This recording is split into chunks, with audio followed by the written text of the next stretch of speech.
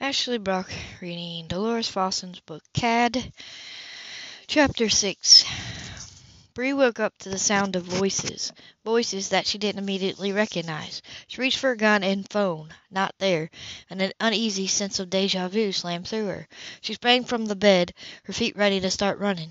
When they landed on the thickly carpeted floor, Bree stopped cold. Where the heck was she, and why hadn't there been a gun on the nightstand? She glanced around the massive sun-washed bedroom, decorated in varying shades of blue and gray, the king-size bed, the antique pine furniture, and it took her a moment to remember that she was at the Ryland Ranch in Silver Creek. More specifically, she'd been in Cad's bed. She looked around again, first in the bathroom through the open door, then the massive dressing room. No sign of Cad, so she'd been in that bed alone, and was apparently safe and sound since she had slept hard and long. After the ordeal she'd been through, she was thankful for that.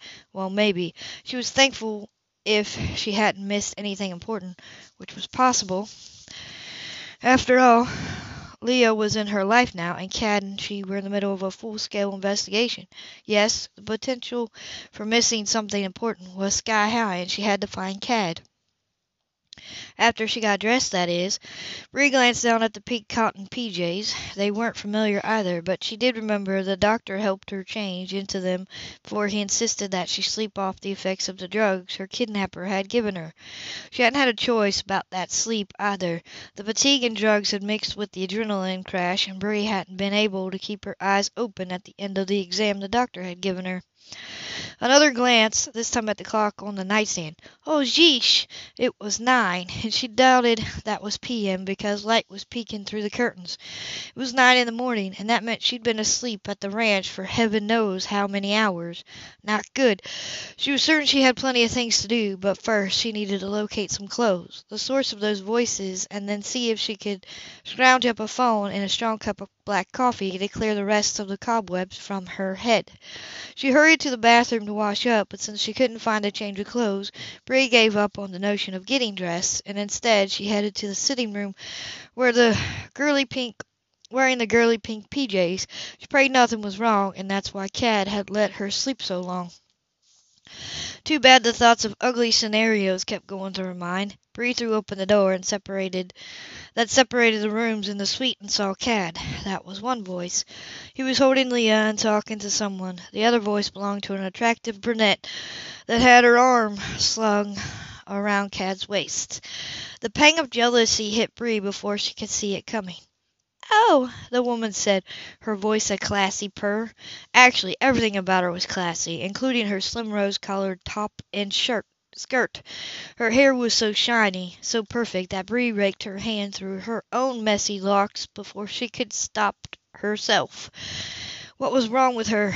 With everything she was going on, the last thing she should care about was her appearance. The woman smiled and walked toward her. "You must be Bree." Her smile stayed in place even when she eyed the pajamas. "I'm glad they fit." "They're yours?" Bree asked. The woman nodded. Of course they were. This woman was girly, and she was also everything that Bree wasn't. Bree could see the love for her in Cad's eyes. Another pang of jealousy. Bree smoothed her hair down again before she could stop herself. "I'm Darcy Ryland." The woman extended her hand for Bree to shake. "Darcy is Nate's wife. Cad's wife. He's the cop. He's the cop at SAPD who's helping us with the investigation." Cad had a funny expression on his face, as if he knew that Bree had been jealous. Bree tossed him a scowl. He gave her another funny look. "I'm also the Silver Creek assistant DA and the mother of 2 toddlers who are waiting for me to bring them their favorite books and toys." Darcy checked her watch. "And that means I should have already been out of here." "Good to meet you, Bree. We'll chat more when things settle down."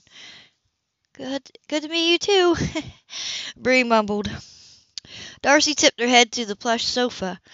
"I left you some other clothes, ones that aren't pink, toiletries too, and if you need anything else, just help yourself to my closet. Nate's and my quarters are in the west wing of the house. Just be careful not to trip over the toys if you go over there." Bree added a thanks and felt guilty about the unflattering girly thoughts and jealousy pangs.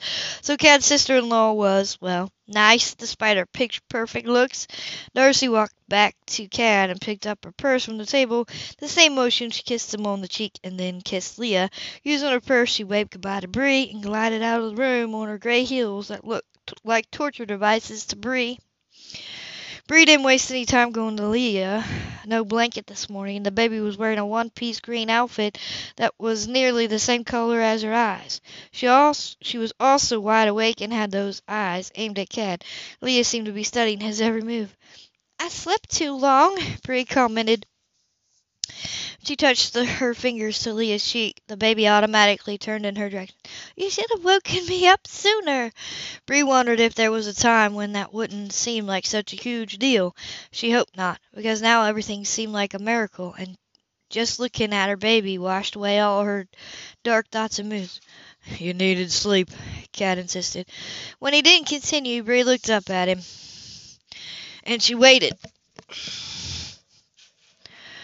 Clearly he had something on his mind, and thankfully he didn't make her wait long to deliver the news. "The doctor got back your lab results." That hung in the air like dead weight. Bree couldn't speak, couldn't ask the question that put her breath in a vice. Had the drugs permanently harmed Leah or her? "You had a large amount of Valium in your system. It caused the grogginess and the temporary memory loss." He paused. "It was temporary, right?"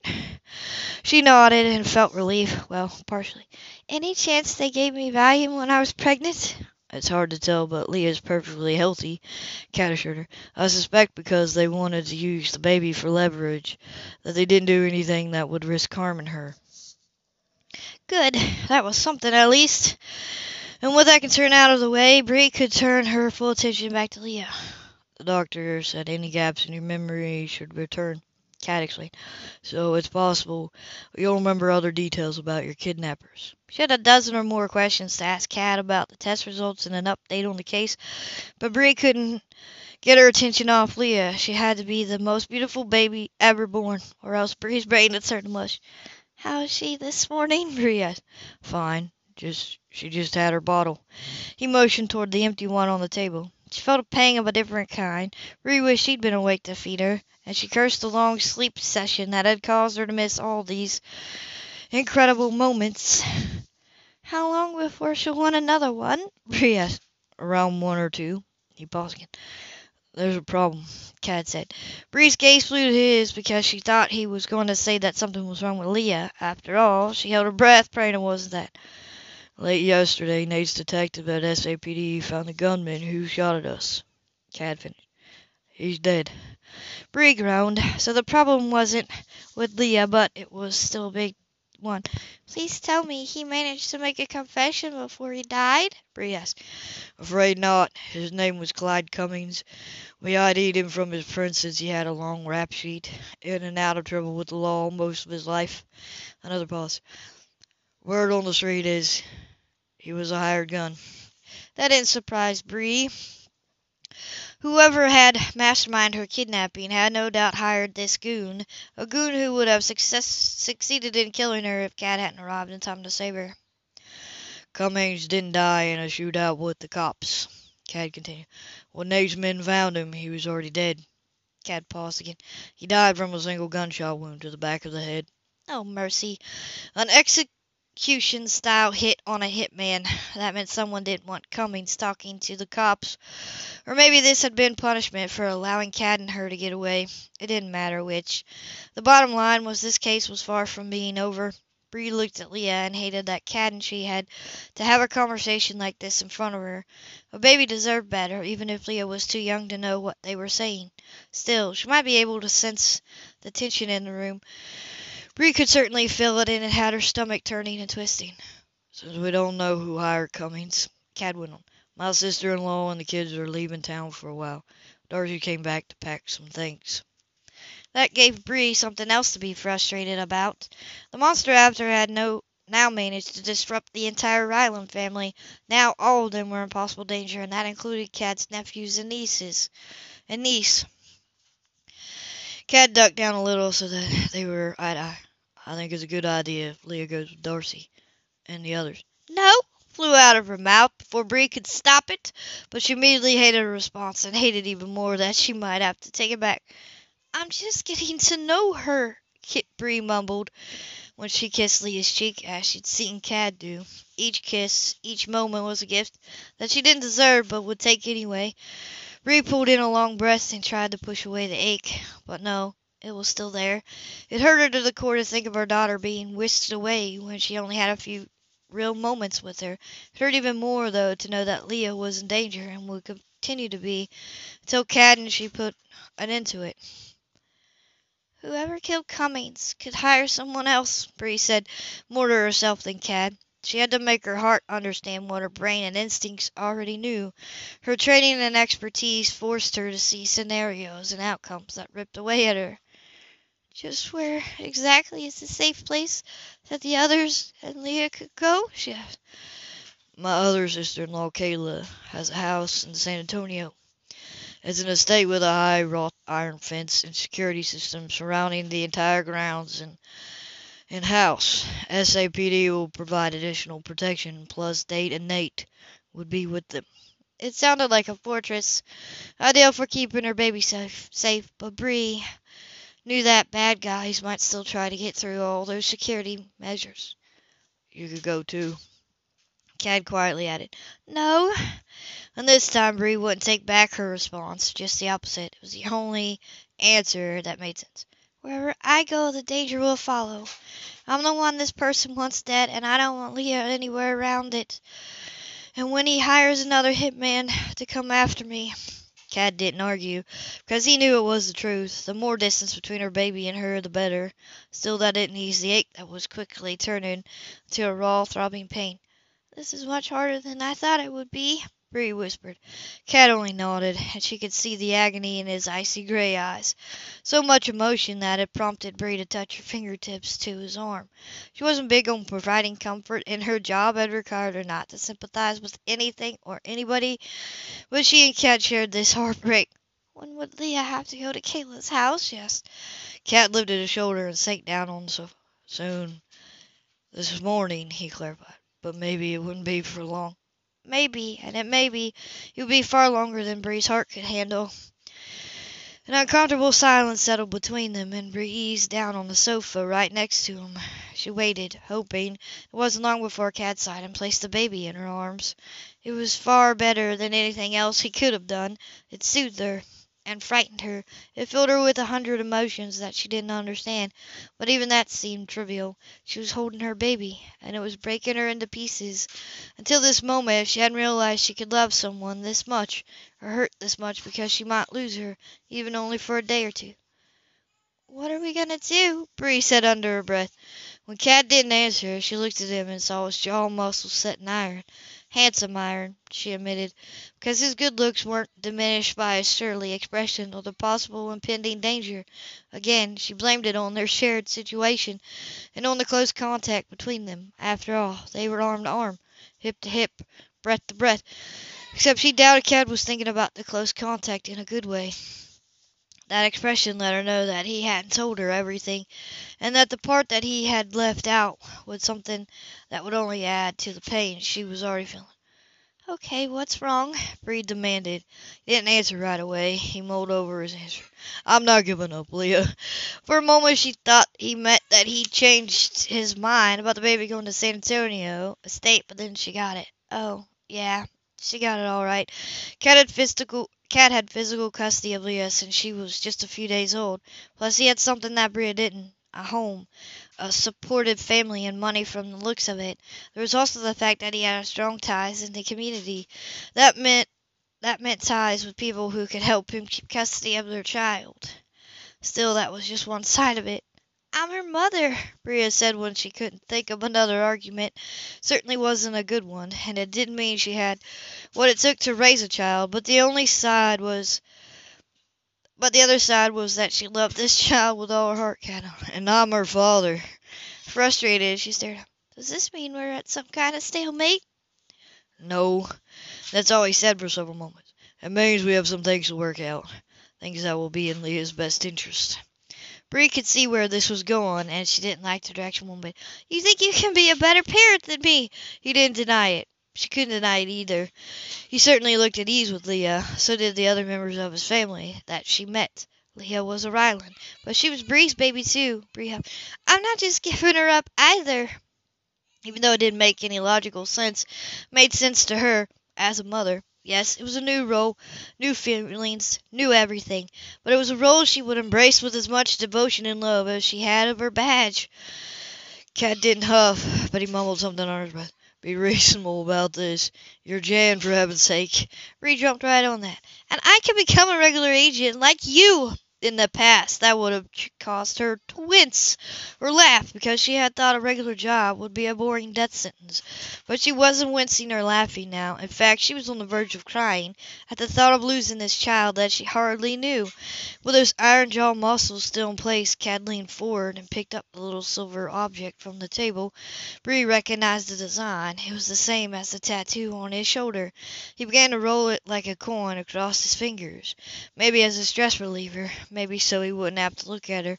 Whatever it was, worked well for Cad. Bree didn't think anything could relieve her stress, but she shoved that aside and tried to reach a solution, even a temporary one. She sure needed something to get her through this morning. We only have a few hours to spend with Leah before she leaves, Bree conceded. We can table this discussion until after. Well, after, she settled for saying. Because she refused to admit this could end badly. The stakes were too high. Later then. Cat agreed. He looked back at her. His expression let her know that later then wasn't going to happen immediately. There aren't a lot of rules for situations like this. We don't know each other very well. He kept rolling the counter. In fact, I don't know much about you at all. It wasn't a gruff or barked observation. It was conversation, that's all. And he had genuine concern in his voice. Bree knew this could turn ugly, but since he was trying to make nice, she tried to. Bree is my real name. Bree Ann Winston. I'm 29. She paused for him. Wait, what's the date? He glanced at his watch. June 14th. That required a deep breath. Okay, I'm 30. She missed a pitiful birthday by 2 months. Ironically, it had been a birthday that she'd been dreading, since many Janes didn't last after their mid-30s. They were either dead or moving to a regular agent position. However, after the ordeal she'd just been through, turning 30 didn't seem so bad after all. Both of my parents are dead, she continued, addressing another touchy subject. They were killed in a meth lab explosion when I was 9. Let's just say they weren't stellar parents, and leave it at that. I spent the rest of my so-called childhood in foster care. Hellish foster care that she didn't discuss, ever, with anyone. Bree took another deep breath. She hadn't intended to confess all of that dirty laundry, but she figured this wasn't a good time to keep secrets. Besides, if it came down to a custody fight with Cad, he'd find out anyway. Cad would learn that prior to becoming an FBI agent, she'd been a mess. A juvenile record for underage drinking, truancy, and running away from foster care, especially that. Bree had lost count of how many times she'd run. In fact, she'd always ran when things got tough, or rather she had. She wouldn't run now. So there's the dirt on me, she concluded. Nothing like your life, I'm sure. He made a sound that could have meant anything, and followed it with a deep breath to indicate it was his turn to spill his guts. I'm Cad Jason Ryland, age 31, and I've lived here at this ranch my entire life. Wouldn't want to live anywhere else. She could see him here as a little boy, learning to ride those magnificent horses that she'd seen in the painting in the foyer, running through the sprawling house surrounded by older brothers and other family who loved him the way Bree loved Leah. It was so far from what she expected as a kid that it seemed like a fantasy. Cad's next deep breath came with a change of expression. His forehead bunched up and he dodged her gaze. When I was 10, my grandfather was murdered. He was a sheriff then, and well, I was close to him. All of us were. He was gunned down by an unknown assailant, and the case has never been solved. I'm sorry. That was genuine. An injustice like that ate away at her, obviously. That's what it done to Cad. She could see the hurt still there in his eyes. He shrugged. She saw the shield come down. He was guarding himself now. Bree knew because she was a master of doing it. A few days after my grandfather was murdered, my father gave me and my 5 brothers a custom-made silver concho.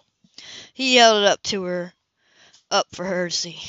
That was nice of him, though there was something about his tone that said it was a gift.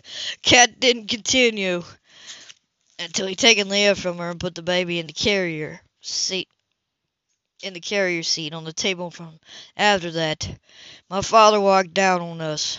My mother killed herself because she was severely depressed.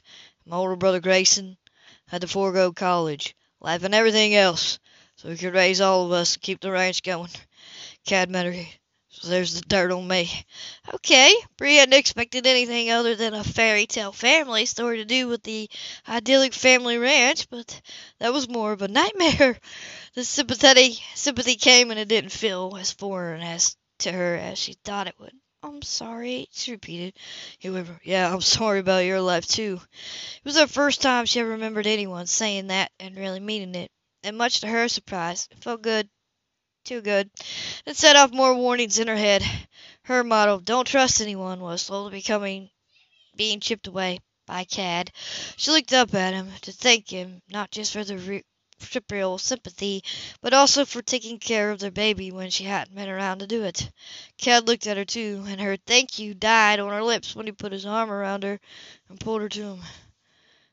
We have to be together on this, he whispered. Wasn't exactly the kiss that she'd braced herself for, just the opposite. He was holding her as if he were trying to comfort her. His arms were warm and strong, so welcoming. Of course, she'd been in his arms before. At the fertility clinic, she'd been naked then. Cat had too. And his body had definitely given her dreams and food for thought. Not now, of course. Bree wanted to believe that. Too bad those memories warmed her from far more than they should have.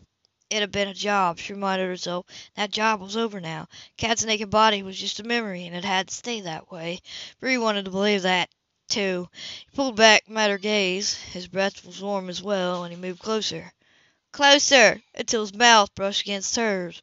Bree tried to brace herself again, but what she didn't do was move away. I'd kiss you, he drawled. But we both know that'd be a bad idea. She was about to agree with him, but Cad leaned in and touched his mouth to hers again. Still not a kiss, but it heated her as thoroughly as if it had been one. A bad idea? She repeated. Mercy! She sounded like a wimp, and she still wasn't moving. Bree could see what was happening, like a big train wreck, except this was a wreck that her body was aching to experience. What would a real kiss feel like with Cad? Fake ones had been amazingly potent, that she figured a real one would pretty much melt her into a puddle. Bad, he mumbled without taking his eyes off her. Bree could see a kiss coming, could feel it, and she heard herself say, uh-huh, a split second before Cad snapped away from her. Okay, no kiss. After all, she didn't know who looked more disappointed or more confused, Cad or her.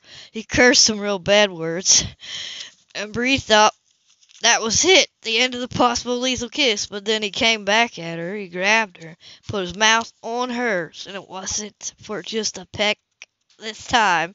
This was a Cadryland kiss. Yes, this was so different from the fake ones, and they weren't even naked to enjoy the full benefits. Still, there were benefits. His mouth moved over hers as if he'd been born to kiss her like this. The heat washed through her head to toe. It cleared the haze and fogginess from her mind, well, created some haze of a different kind. Her body was suddenly on fire from one blasted kiss. How could he do that to her body? How could he dissolve all her defenses and make her want him like this? Bree wasn't sure she wanted to know the answer, but she wasn't certain that she wanted the kiss to continue, and it couldn't. For one thing, Leah was in the room. For another, neither Cad nor she was in a good place for this to be happening. Still, she wasn't the one to stop. Cad did. Later, much later, after her body cooled down, she might actually thank him for it. He pulled back, dragged his tongue over his bottom lip, and made a sound of approval. or something. Whatever the sound, it went through her as fiery hot as the kiss. Bree didn't ask for clarification on what that sound meant. She didn't need it. That kiss had held up to the fantasy she'd had after those naked fake kisses at the clinic. "I'm sorry," Kat said. She didn't have time to repeat that lie to him because someone cleared their throat. Both Bree and Cad turned toward the open doorway. It was Mason, and he obviously hadn't missed the close contact between them. He didn't look too pleased about it either, but then he hadn't looked pleased about much since he arrived. "You got a visitor," Mason said, his attention landing on her. "S.A. Randy Cooper." "Coop?" The very person that she should have called by now. Sheesh, how could she have forgotten that? But then Bree remembered. Sleep, baby, and kisses. Yes, that had really eaten into her time, but she had to get her mind back on track. She had to think like an agent because that was the best way to keep her baby safe. "I had him wait on the front porch," Mason explained, "just in case you didn't want to see him." Oh, she wanted to see him all right. She turned to Kat. "I need to change my clothes, but if I don't talk to my boss while wearing these pink PJs. He nodded, picked up Leah in the infant carrier. "Mason can watch Leah. Meet me downstairs in the living room after you've changed. There's more," Mason said. That stopped both Kat and her mid-step. "Somebody else called the sheriff's office and left a message for you, and it's a call I think you'll need to return before you speak to Agent Cooper." Bree shook her head, not understanding that remark. "Who wants to talk to us?" she asked cautionally. "To you," Mason corrected, staring right at her. "That's Anthony McClendon." One of their suspects. She glanced at Cad, wondering if he knew why Anthony would be calling her, but he only lifted his shoulder. "What does he want?" Cad demanded. "Apparently a lot. He's either lying through his teeth or else you should rethink seeing Agent Cooper. That's why I left him on the porch and locked the front door. I'll reset the security alarm, too." Bree lifted her shoulder. "Why would you take those kind of measures for a federal officer?" she added. "And why would you listen to a piece of scum like Anthony McClendon?"